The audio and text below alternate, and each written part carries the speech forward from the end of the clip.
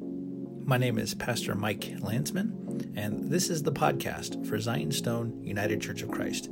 This podcast is taken from my weekly Sunday morning sermons. I pray that as you listen to them, they will be a blessing to you and strengthen you in your walk with our Lord and Savior Jesus Christ. Here's what we have for today. In the name of the Father, and of the Son, and of the Holy Spirit, one God. Amen. Many years ago, many years ago now, I spent a lot of time working at a mega church. And I first got there when I just turned 18. And so I had come from what I thought was a really big church, which had like multiple service and about 1,000 people. But I stepped into this new world, this massive sanctuary with about 5,500 seats, and seeing them filled every Sunday, it was quite a sight to see. And so I started working there while I was going to a school at the college that they had there attached to the church. And every year we had this major conference, and we would fly in from America and Australia, these ministers and pastors of churches, and they would come and they would preach over the course of a week.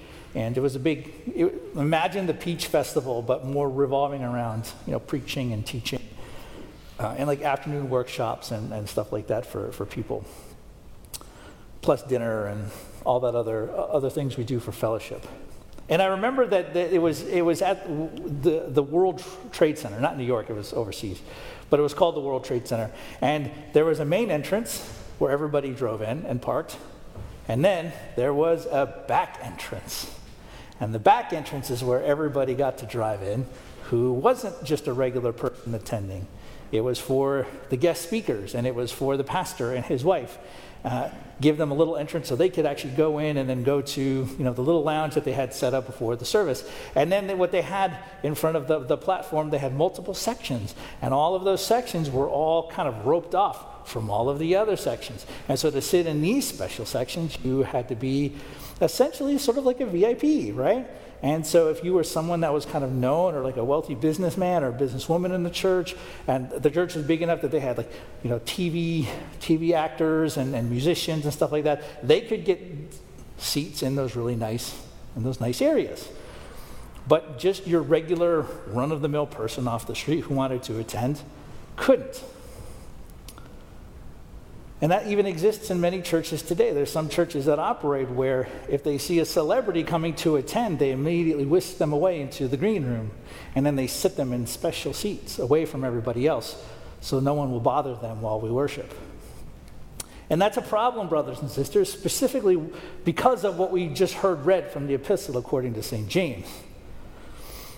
Because what it does is it tries to forego one of the main reasons why we gather, right? We do gather to hear, like I've been preaching about. We gather together to hear the preaching of the Word of God. We gather together around the table of the Lord and His altar to feast on His body and to drink His blood. And we talked about that over the past few weeks, how those two things go together and how we should always keep those two together in our worship all the time.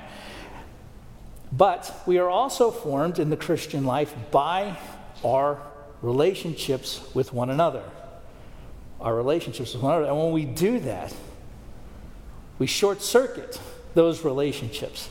Because what we've started to do is say, just because something this person does elevates them above everybody else. And they can't mix with everybody else because they're more important. And I understand there might be practical issues, right? Like if you're trying to get to where you need to go and 40 million people are not 40 million, but a bunch of people are stopping you to say hello. But you know what I would say to that? Bear with it, right? Bear with it. And the epistle of St. James has a lot to say about partiality and then also in judgment. So we're going to talk about today partiality and judgment. The epistle of St. James has an interesting history within Christianity. Martin Luther famously declared the epistle of James an epistle of straw, right? And he did this because it says that we're justified by faith and by works, which is a bit of a problem when one's entire theology revolves around the idea that one is justified by faith alone. So this should make us ask, well, what does James mean by justified by faith and by works? What does he mean by faith? What does he mean by works? And those are really great questions, brothers and sisters, but we're not going to deal with any of those today.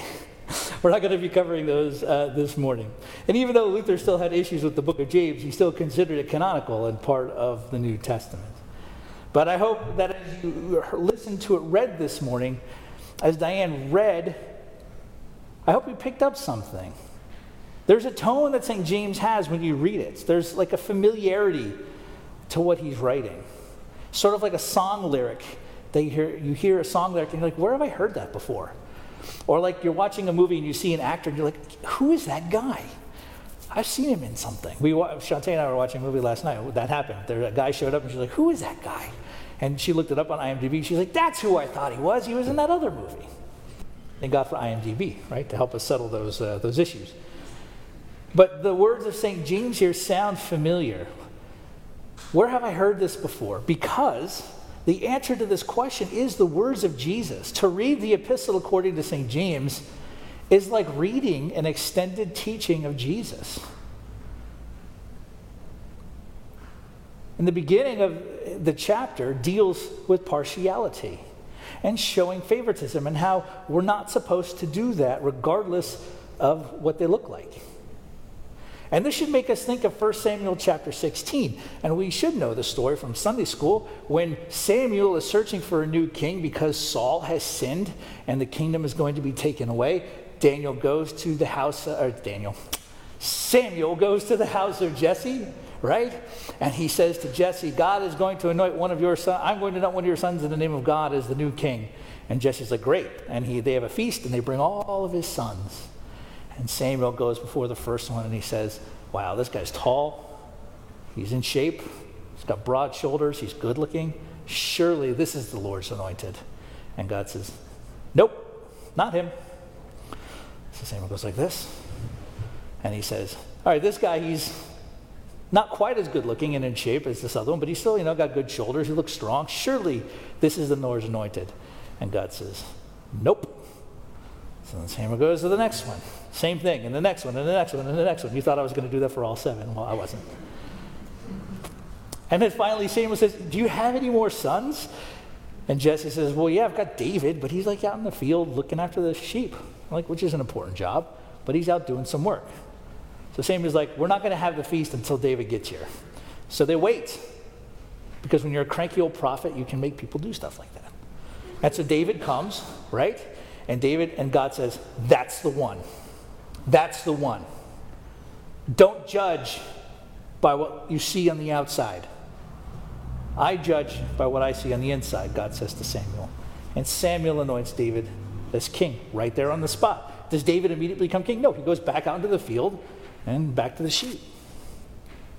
But that sets the trajectory for the rest of his life. And in Mark 9:35, Jesus called the 12 and said to them, if any of you would be first, he must be last of all and servant of all.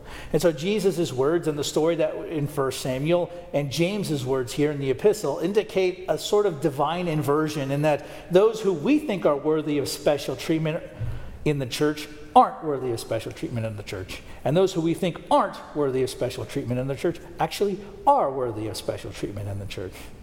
And the idea that there was no fundamental difference between the person sitting to your left and right in the early church was revolutionary at the time. Because even though we have systems of class in our country, right, it's nothing like it was in the ancient world. It was only in the Christian church where you would have a woman and a slave and a wealthy merchant all sitting next to each other in the same row or at the same table, because they were all equal in the sight of God. And it was only in the church where this happened. You would not see that in the ancient world, where each person's individual worth was the same. And that's where this idea that we have in our modern era comes from. That didn't exist before Christianity. This was revolutionary. And as such, being then deferential to a wealthy person and ignoring the poor person, according to this epistle, shows a lack of judgment and is in fact evil. So then we ask, well, why does doing that then indicate a pattern of judging with evil thoughts? So St. James lays out a strong case here, and he points out that the rich tend to use their money and possessions as a means of power and a means of oppression.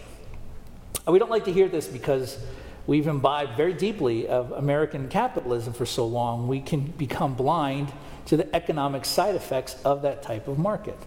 Now, I'm not saying then that capitalism is bad and we should become social. No, that's not what I'm saying, right? Socialism is pretty much bad.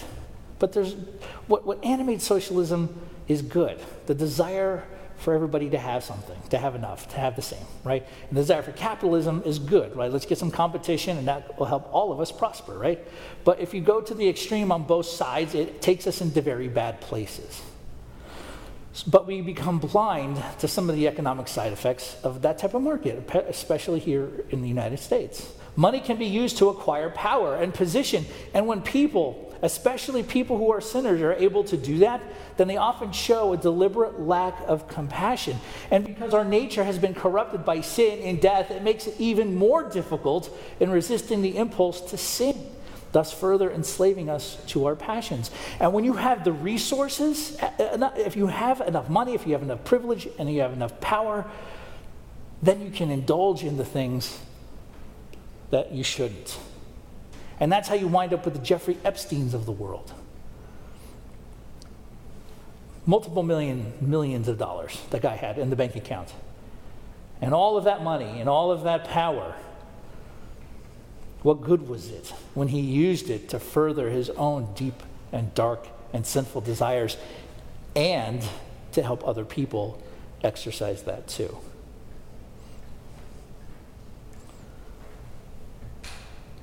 And so that's why we don't show deference to somebody who looks rich over the person who looks poor. Particularly, that's what he's saying here in the Bible. And I know places, right? I know churches, right? That if I don't know, Elon Musk, right, walked into the narthex of our church, and somebody here knew who Elon Musk was. And it's like, oh my gosh, you're Elon Musk. Let me take you over here, away from everybody else. Here's our VIP section. And they took him right up there, and they sat him up there. And then maybe can I get you anything? Got to get you a cup of coffee. Do you need something to snack on? Do you need to go to the bathroom? I can show you where it is. Can you tell me more about the rocket that you're building? That would be fantastic. How are you going to get to Mars, right? And then somebody walked in off the street, ripped jeans, sandals, maybe didn't smell too good, and just wanted to come and worship. We wouldn't take him up into the special VIP section in the balcony, which we don't have, by the way. I'm just using it as an example. Some of you are like, how can I get up there? Well, we have a big conference, and we invite them. No.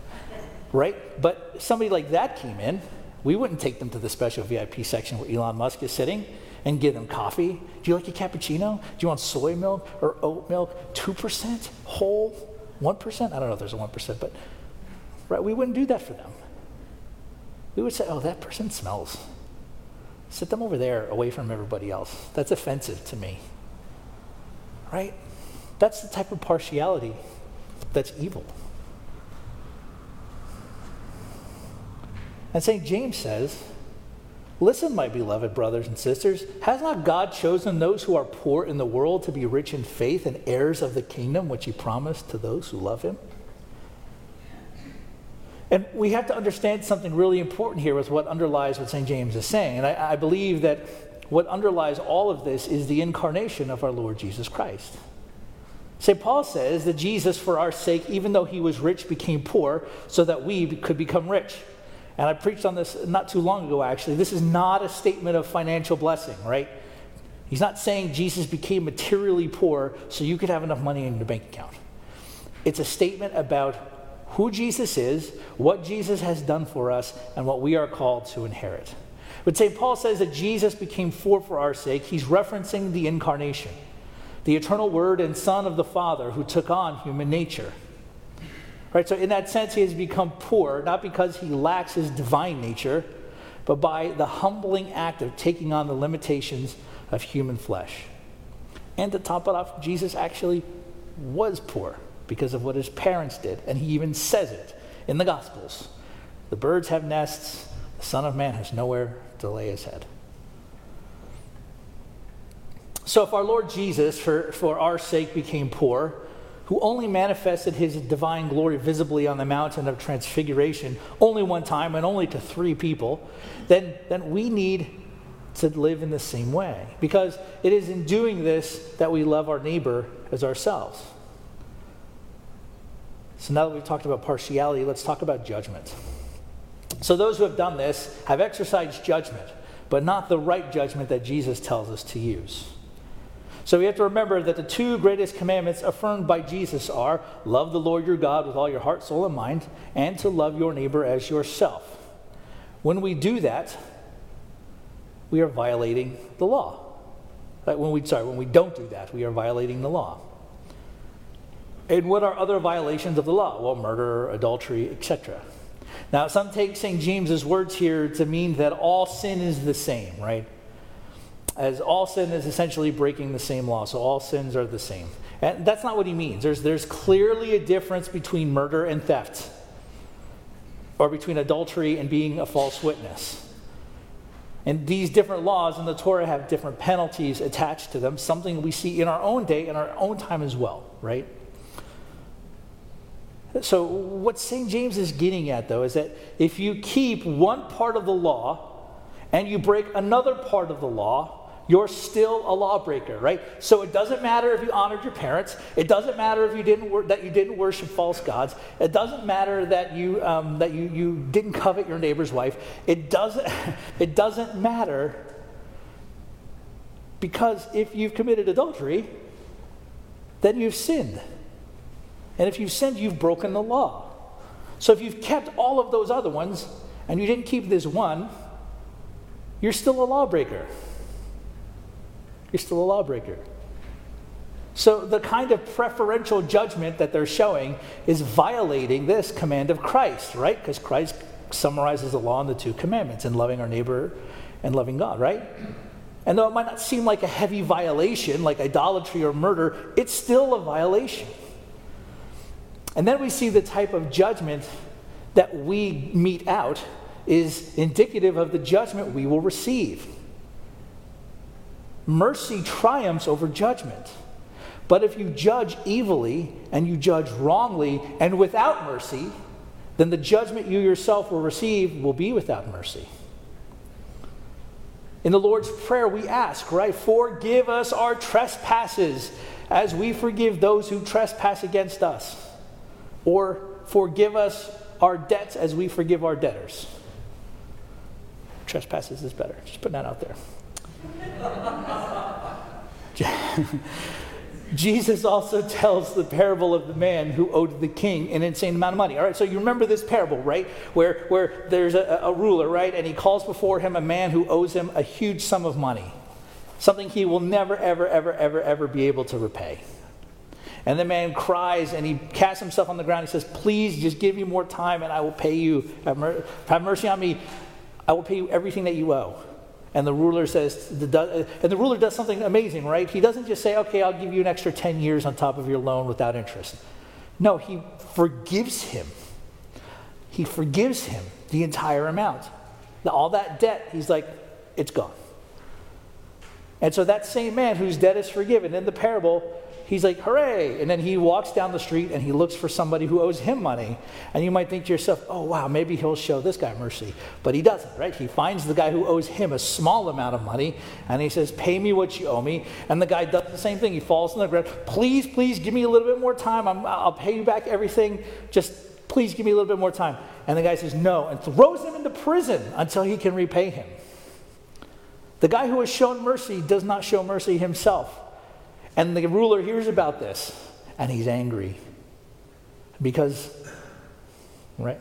So he calls the guy who he had forgiven of the debt, brings him back, and says, all of that debt that I've repaid, that's back on you now. Now I'm throwing you into prison because of what you've done. Right? So the mercy that we show when we judge is the same mercy that we receive when we ourselves are judged. That's a harsh one. And so we really love what Jesus says in the Gospels. Judge not, lest ye be judged. And we take that to mean if a public figure, a minister or something that falls in sin and has to take a break from the church, we say, well, don't judge him. You don't know the pressures of being in ministry is like. And that's actually kind of true. A lot of people don't know what the pressure of ministry can be like sometimes. Just as like how a person who's a minister might not understand the pressures of somebody who's a laborer or someone who's a lawyer or someone who's a homemaker. Each profession carries with it its own difficulties. But when we say judge not, that doesn't mean that the person skates free from all consequences. But we have to be careful, right? Because Jesus then later says, judge with righteous judgment.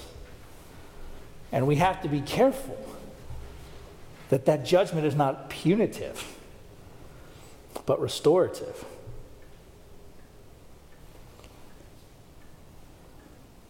And this is where works and faith come together. When we see the poor and the suffering in our midst, and we, under the pretense of love, don't feed them or clothe them, then the faith that we profess is devoid of anything. It's devoid of meaning. And it actually shows our lack of faith, because our faithfulness is shown only to be empty. And so this example of partiality, in the lectionary, what goes with this passage here from James chapter 2 is a section from Mark chapter 7, verses 24 to 37. And that's the story of Jesus healing the Syrophoenician woman's demon-possessed daughter. And if you came to our Gospel of Mark classes on Wednesday night, you would have been able to hear us talk about that at length a couple of weeks ago. There's a little plug. But that reading today is really important. The woman comes to Jesus and asks him to heal the daughter. We find out that Jesus is in a Gentile area. He's not in the land of Israel anymore. He's gone outside.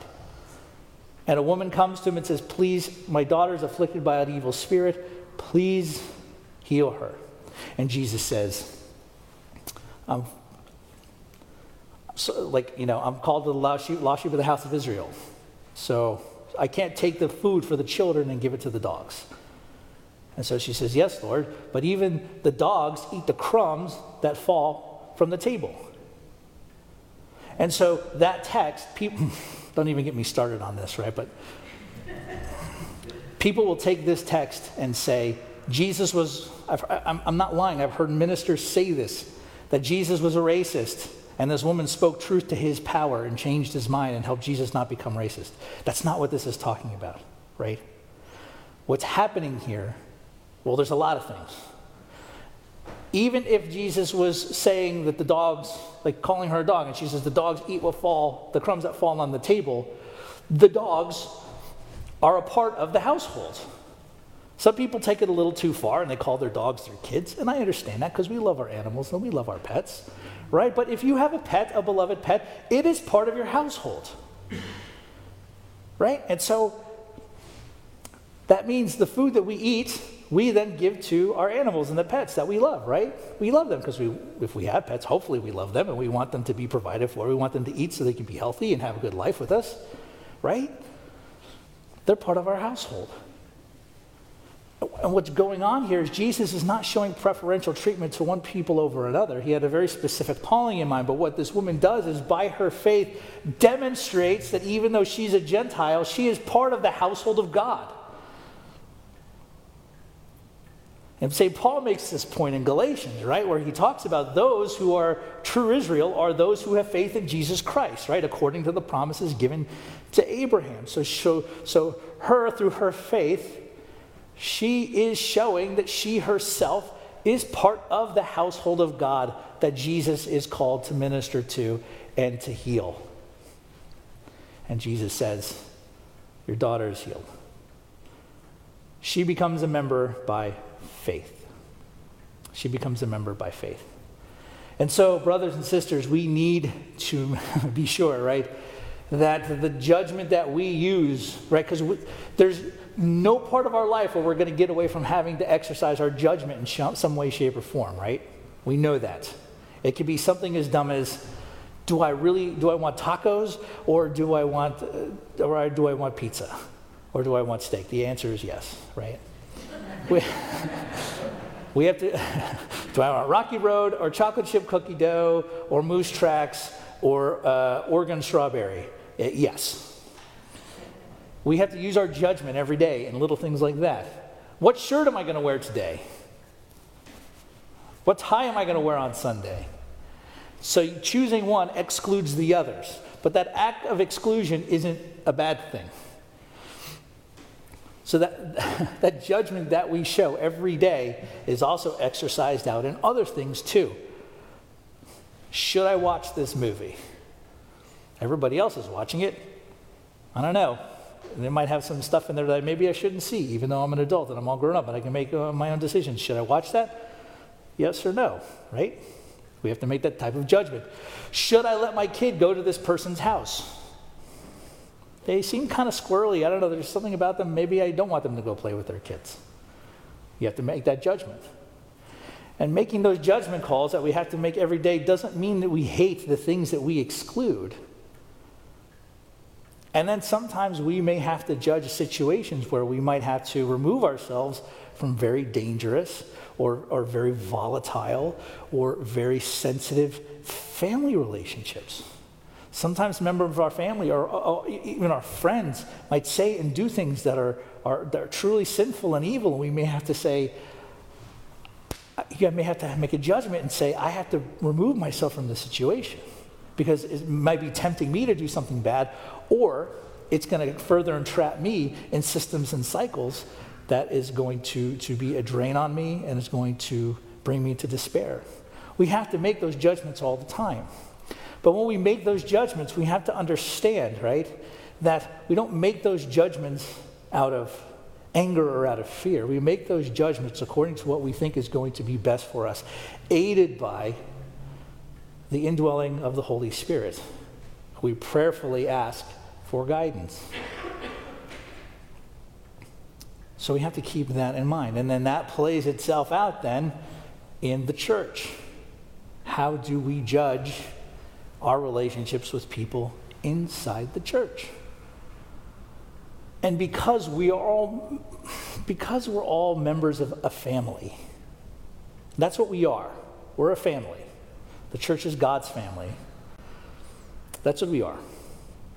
And the person sitting to your left and right and in front and in back and up at the top and down here, wherever we are, and some of them are your actual family members.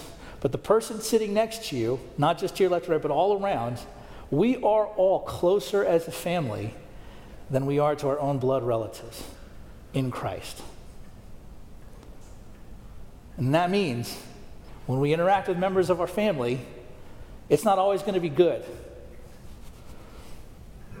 Unless you have a perfect family and a perfect relationship and you've never gotten into a fight with your brother or your mother or your sister or your father or your grandma or your great-grandma.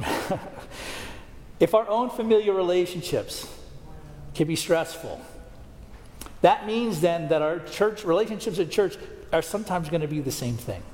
Here's the difference. As the church, we are all covenanted together to grow in faith and in knowledge and in love of our Lord Jesus Christ and of one another. So we are learning then to take our anger, our envy, our jealousy, all of those things, and lay it aside as we seek to serve each other, the one sitting next to you. And so that's how we should treat everyone, not only that's sitting here, but anyone who comes in the doors to visit, to see each person as God sees them, as valuable, as precious, and someone whom Christ died to redeem, somebody who Christ died to save. And then through that attitude, we ourselves are showing our faith through our works. And so to our Lord and Savior Jesus Christ be all glory, together with his Father who is from everlasting, and is all holy, good, and life-creating Spirit. Amen. Thanks for listening to today's podcast. If you have a few minutes, I'd ask you to go to gofundme.com/Zion's Stone Church Repair Fund. We have some significant repair work that we need to do on our bell tower, as well as some repair work due to a recent lightning strike. Anything you'd be able to help us out with, we would greatly appreciate it.